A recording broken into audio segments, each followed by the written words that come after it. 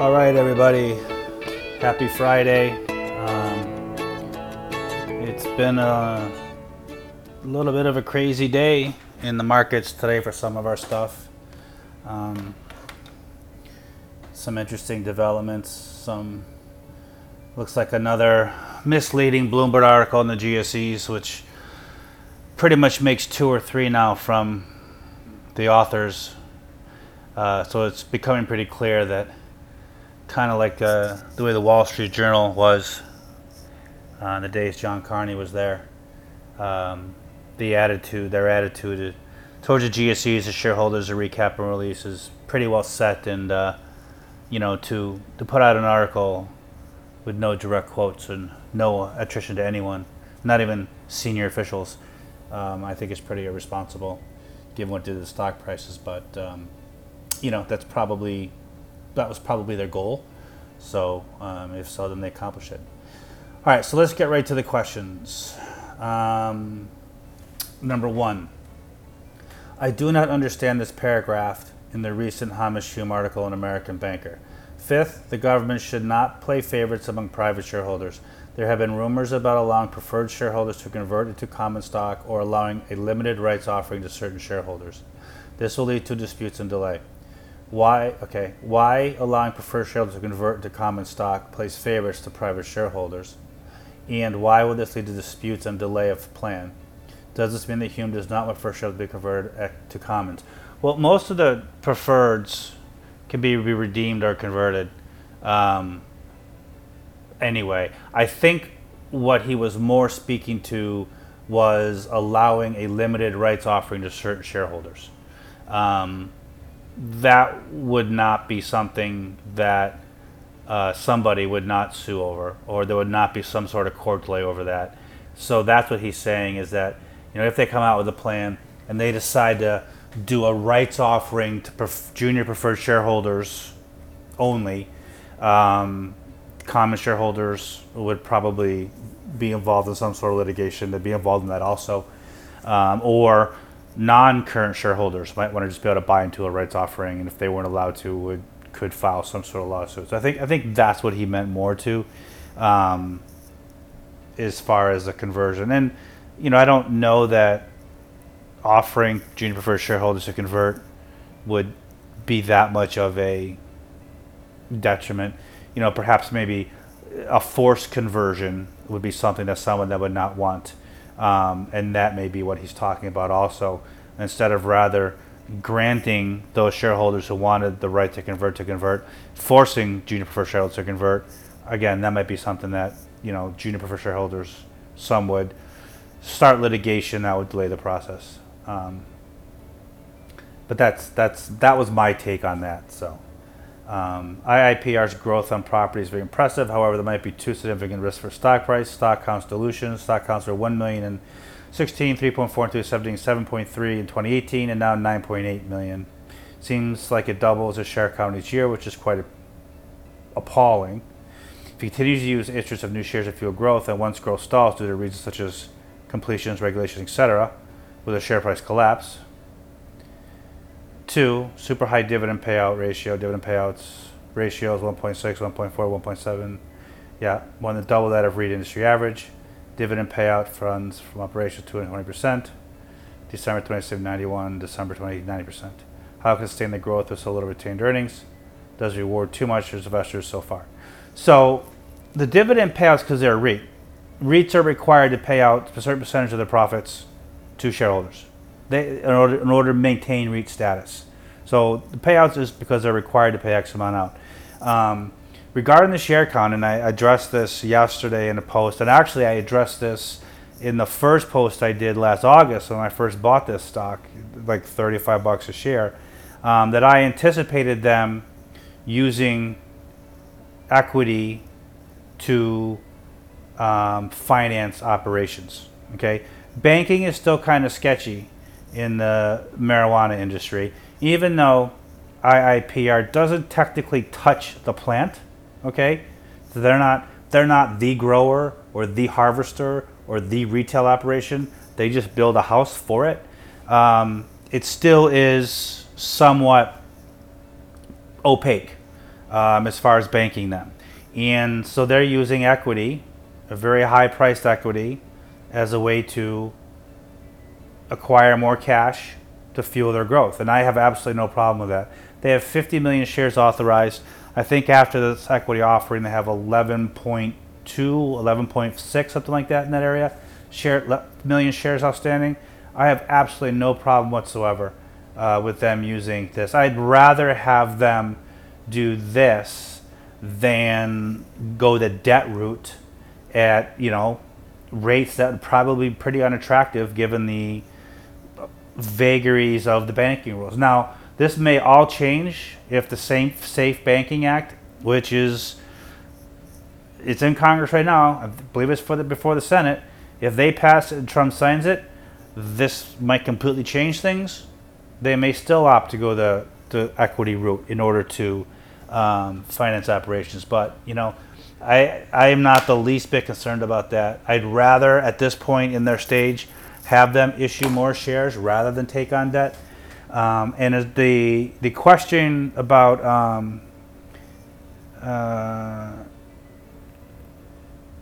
if it continues to use issuance of new shares each year, which is quite appalling, once growth stalls. I don't particularly see growth stalling anytime soon. If anything, they are issuing these shares every 8-9 months simply because their growth is so dramatic right now that they have to. If you remember when they reported fiscal end of the year, they said they had about $100 million in projects going forward on this year. They've already signed deals for I want to say 40 million. Don't quote me on that number. Already this year, they have 55 million with letters of intent and another 100 million in the pipeline. So that $100 million of deals they said they had in the pipeline back when they reported 2018 results has now grown to almost 200 million in 4 months. So I am not the least bit concerned about growth stalling. You have to remember, we still only have, I think there's 34 states now their medical marijuana is legal. There's still 16 states to make it legal. And even in the states where it's legal now, significant number of those states have just started in the last couple months. So it's just ground floor across the U.S. basically for medical marijuana dispensaries. Massachusetts, where I live, has been legal for over a year now, and there's a handful of medical dispensaries open. There's so much growth ahead of this company that I'm not concerned about it. And this difference between, this is almost like a private company, right? Private companies do this all the time, right? They don't go into the debt markets because debt is, it'd be 8, 9, 10% interest rates, which is really kind of punitive given the interest rate environment right now. But there's our risks involved, so they need to be compensated for that risk. The issue in the equities, it's a fraction. It's a fraction of the cost. And, they've done it. This is the third raise they've done now. And it's been fine every time. So, I'm not concerned with today's stock price drop at all. And I like the strategy. These guys are experienced operators. Go back to Biomed, the medical REIT that they did, that, they averaged 17, 18% a year returns before they cashed out and sold it to Blackstone for big bucks. And they're just replicating that model right now. And they're doing it in an industry that is in its infancy compared to where Biomed got into it when their industry there. And I'm not, I'm perfectly okay with this. I think I'm getting redundant now, but I'm not the least concerned with the share count going up. They're not going out and raising $300 million at once and diluting shareholders. They're doing it in segments. They're doing it as they need it.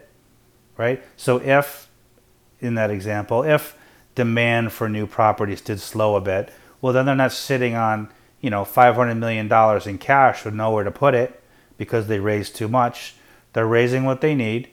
The stock price goes up, and then they raise more. But don't forget, they're raising, they raised $150 million this time, and only issued. They're issuing less and less shares to do it each time because they're doing it as the price goes up. They're not just carpet bombing for $500 million at a $40 share price. They did it at, I think it was 40 when they did it last time. Now did 126 today. That's a significant difference in the number of shares they had to issue. So, Michael Burry liked to buy what he called ick investments. One such example is given in Michael Lose's book, The Big Short. He went looking for court rulings, deal completions, or government regulatory changes, anything that might change the value of the company. The alarmingly named Avant Corporation was a good example. He found it searching for the word accepted in news stories. I was looking to get in front of something. I was looking for something happening in the courts that might lead to an investment thesis. An argument being accepted, a plea deal being accepted, a settlement being accepted by the court. The website Burry used to look for this sort of information is called 10K Wizard. Then 10K Wizard is bought and replaced by Morningstar Document Service, which was also retired in the year 2016. Do you use this search method to look for ideas too? If yes, what replacement of 10K Wizard like IntelliGize, Sensio, Fintel.io do you use? Any recommendations? By the way, I see IIPR may be a good idea related to government regulatory changes.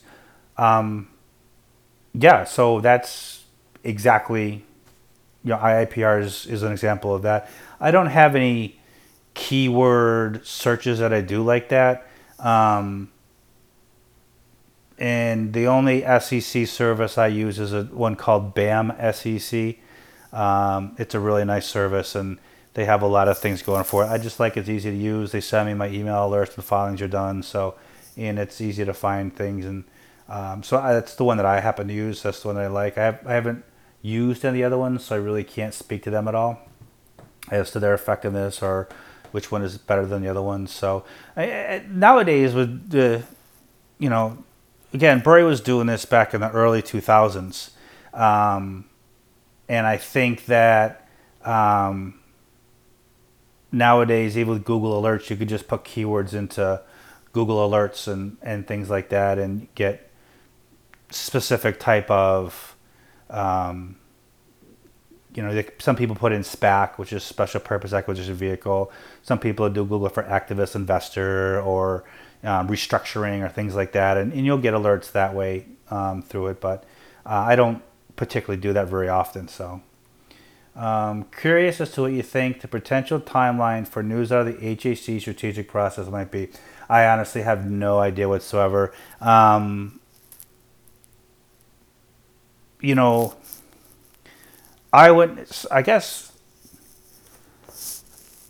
think I'm pretty sure something's gonna happen, right? I mean, you don't just walk into an investment bank and out of the blue and say, let's go shop in this company and see what we can get for parts of it, see what we can do, unless you've been approached by some people or there's been talks about it or things like that. So, this isn't one of those situations where the company's in financial distress and they have to figure out what they have to do and, are they going to change where they operate or just try and struggle through it, or what are they going to do? I mean, this is a healthy company. It's profitable. The cash flow is increasing dramatically year over year. Everything's going good. It's just the stock price has been stagnant. And the stock price is stagnant because the company is too difficult for Wall Street to put into a specific box, so they just ignore it. The fact that they took out the loan on the seaport immediately before, it was like a week before the news of this comes out, it just tells me that something's going to happen. I don't know if it's going to be a complete sale of the company, a spin-off, maybe get that REIT spin-off we've been looking for, a spin-off of this development company. I have no idea what they're going to do, but, I think it's pretty likely something happens. And as I said before, Jonathan Gray runs Blackstone's real estate division. Him and Bill Ackman are good friends. Been to a couple conferences where they've both been, and they've both spoken about their friendship. And oh, by the way, Blackstone raised $20 billion beginning of the year to invest in real estate. So I mean, the stars are kind of lined up for something to happen there. And I think I would be more surprised if something did than didn't happen. As far as when, I mean, I honestly have no idea. There's nothing happening with the company, whereas there's sort of even a soft timeline of when something should happen. There's no approval waiting on something. There's no groundbreaking on something. So there's not any pressing need to get something done in a short time frame. So, I'm not overly concerned that, if we don't hear something by, August or something, that it's not going to happen. It could happen whenever. So, in the meantime, we just wait and see what happens. But,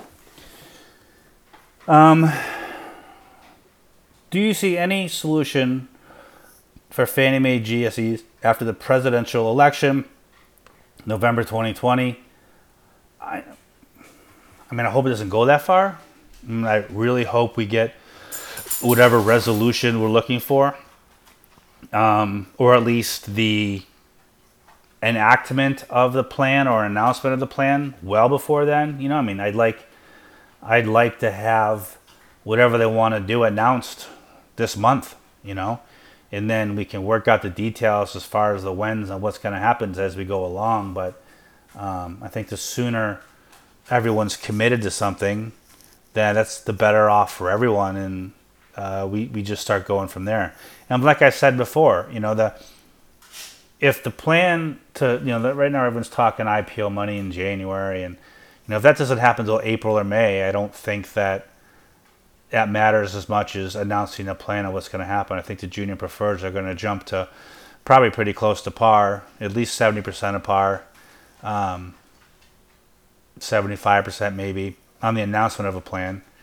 Because clearly, even if a plan's announced, there's going to be some negotiation back and forth and things like that. So that'll happen probably on the announcement. So that could happen, in a couple weeks if it's announced in a couple weeks. So I think the longer it drags out,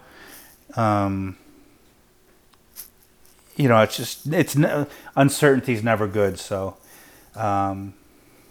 any postmortem on SEAC change why management was never able to figure out to deploy cash effectively. SEAC change was a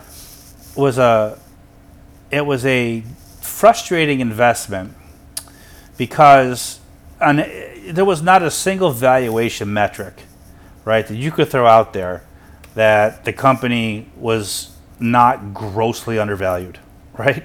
They just, they were holding, 60 to 70% of the market cap was just a cash on the balance, in the books, and had very little debt. None, I don't think. I don't know what they have now. I haven't really been following that close, but I think part of the problem was it was maybe a size thing. I don't know. I know. So they had a couple different iterations, right? They originally were this box top maker, but as we all know, all the box top sets are going away. Everything's just directly going into, going right over the internet now. It's all cloud-based stuff. So they had to transition their business from that to,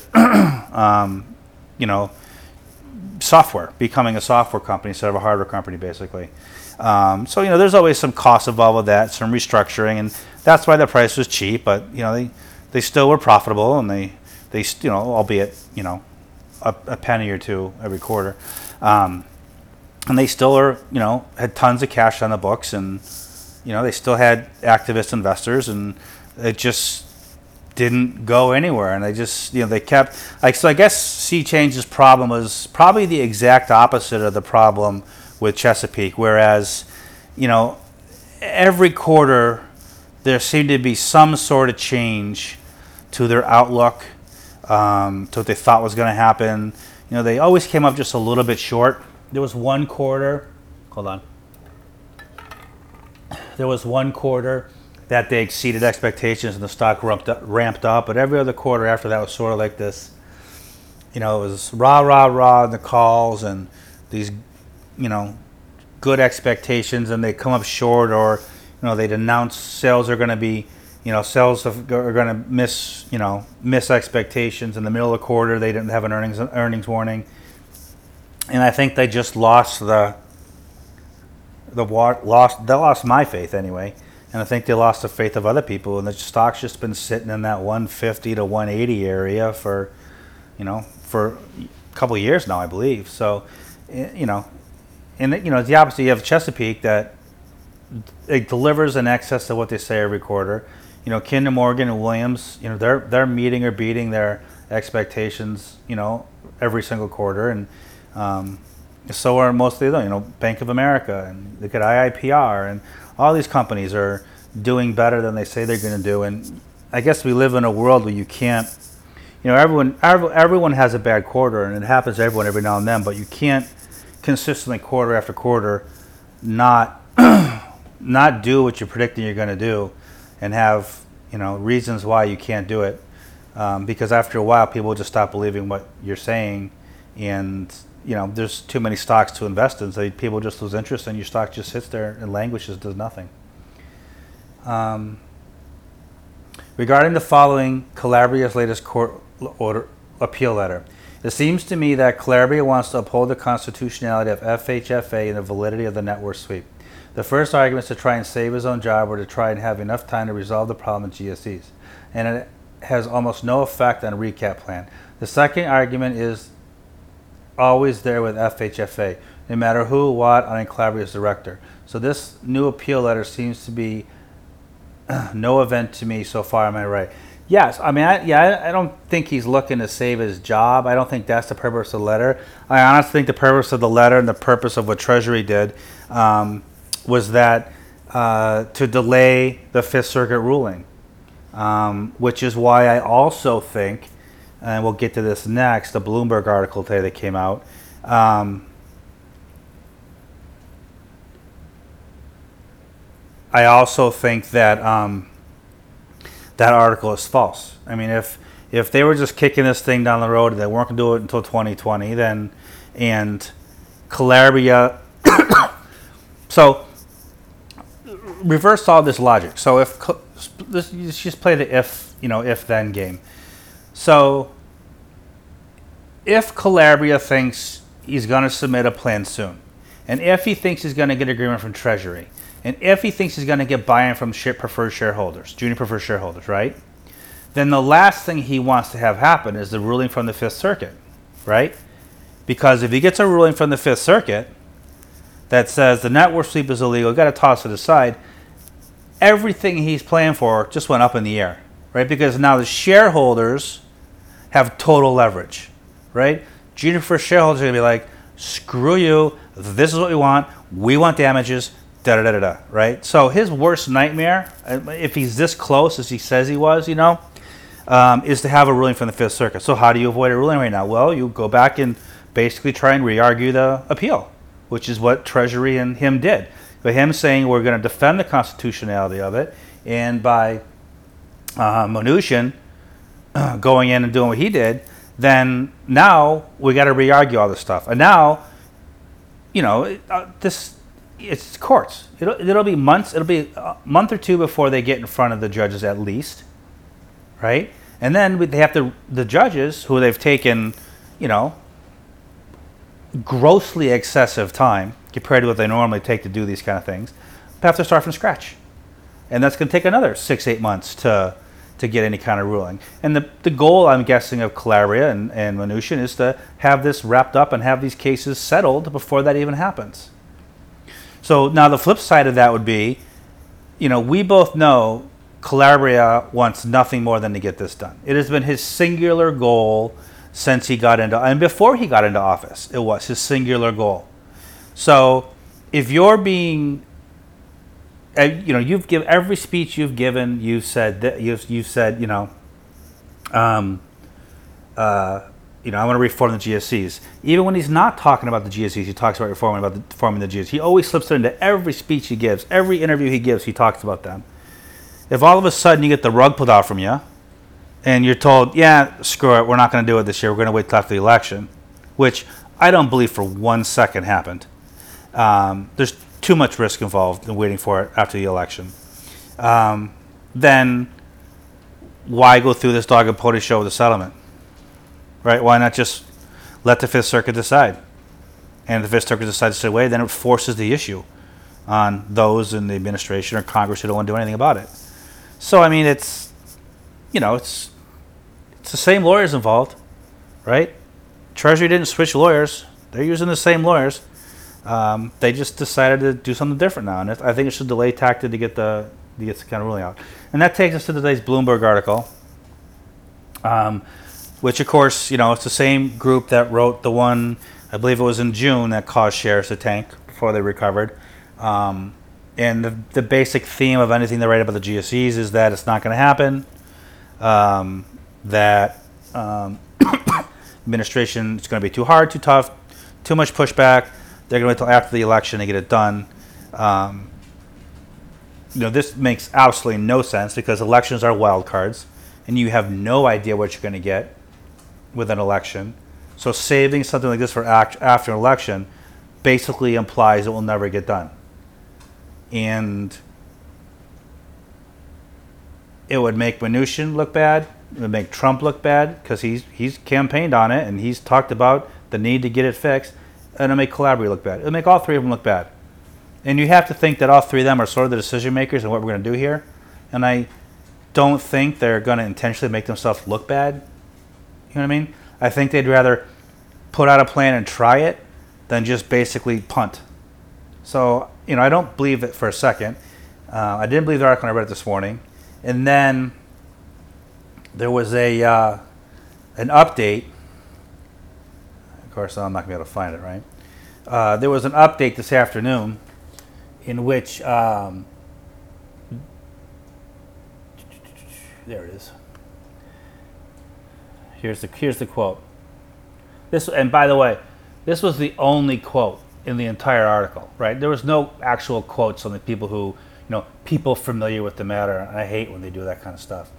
It said the president earlier this year instructed the Department of Treasury to develop a comprehensive plan for bold reform. White House spokesman Judd Deere said in an email statement.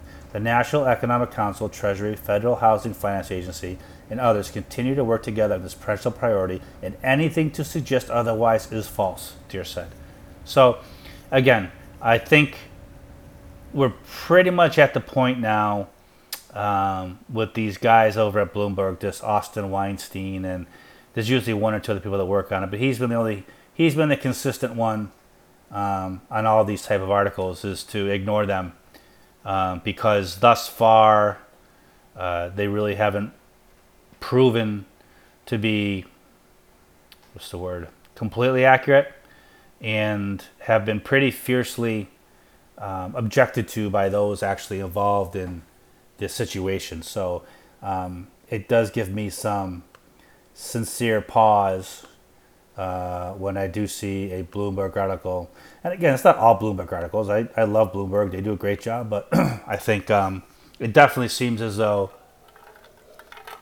Mr. Weinstein has an agenda with the GSEs, not just like John Carney did. So any news is going to be interpreted any way he wants to read it. So that, it's how do I interpret the news to fit my preconceived notion, not what does this news actually mean, and how do we kind of evaluate this and look into it. So unfortunately, I think that's kind of where we are with this. And nothing's come from the administration. Nothing's come from the White House.